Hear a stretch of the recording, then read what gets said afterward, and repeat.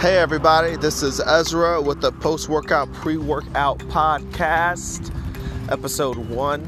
I just had this idea today, so I'm just throwing it out there.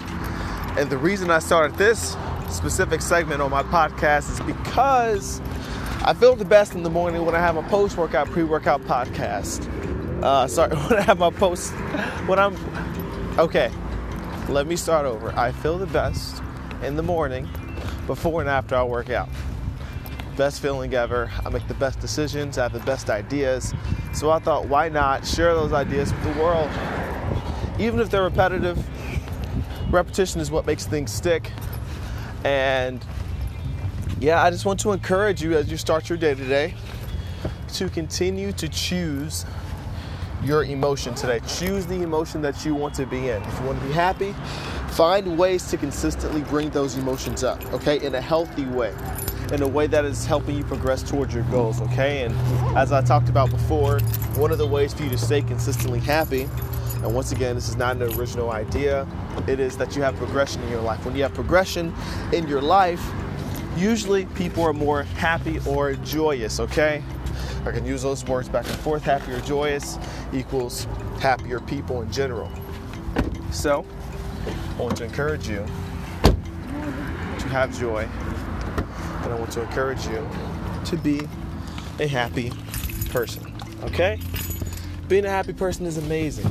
I know a lot of people look down on people who are happy because you're like, oh, you're not being realistic. And I used to do that too until I realized that I was just jealous of happy people. I was jealous that they were raised in a family where people were always joyous and that, I happened to accept negative situations. I was someone who decided, you know what?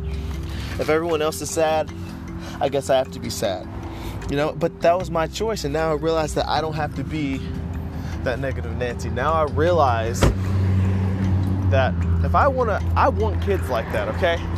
When I have kids one day when I'm like 50 and I finally find a spouse, I want them to be happy. I want my own to have a happy household. And guess what?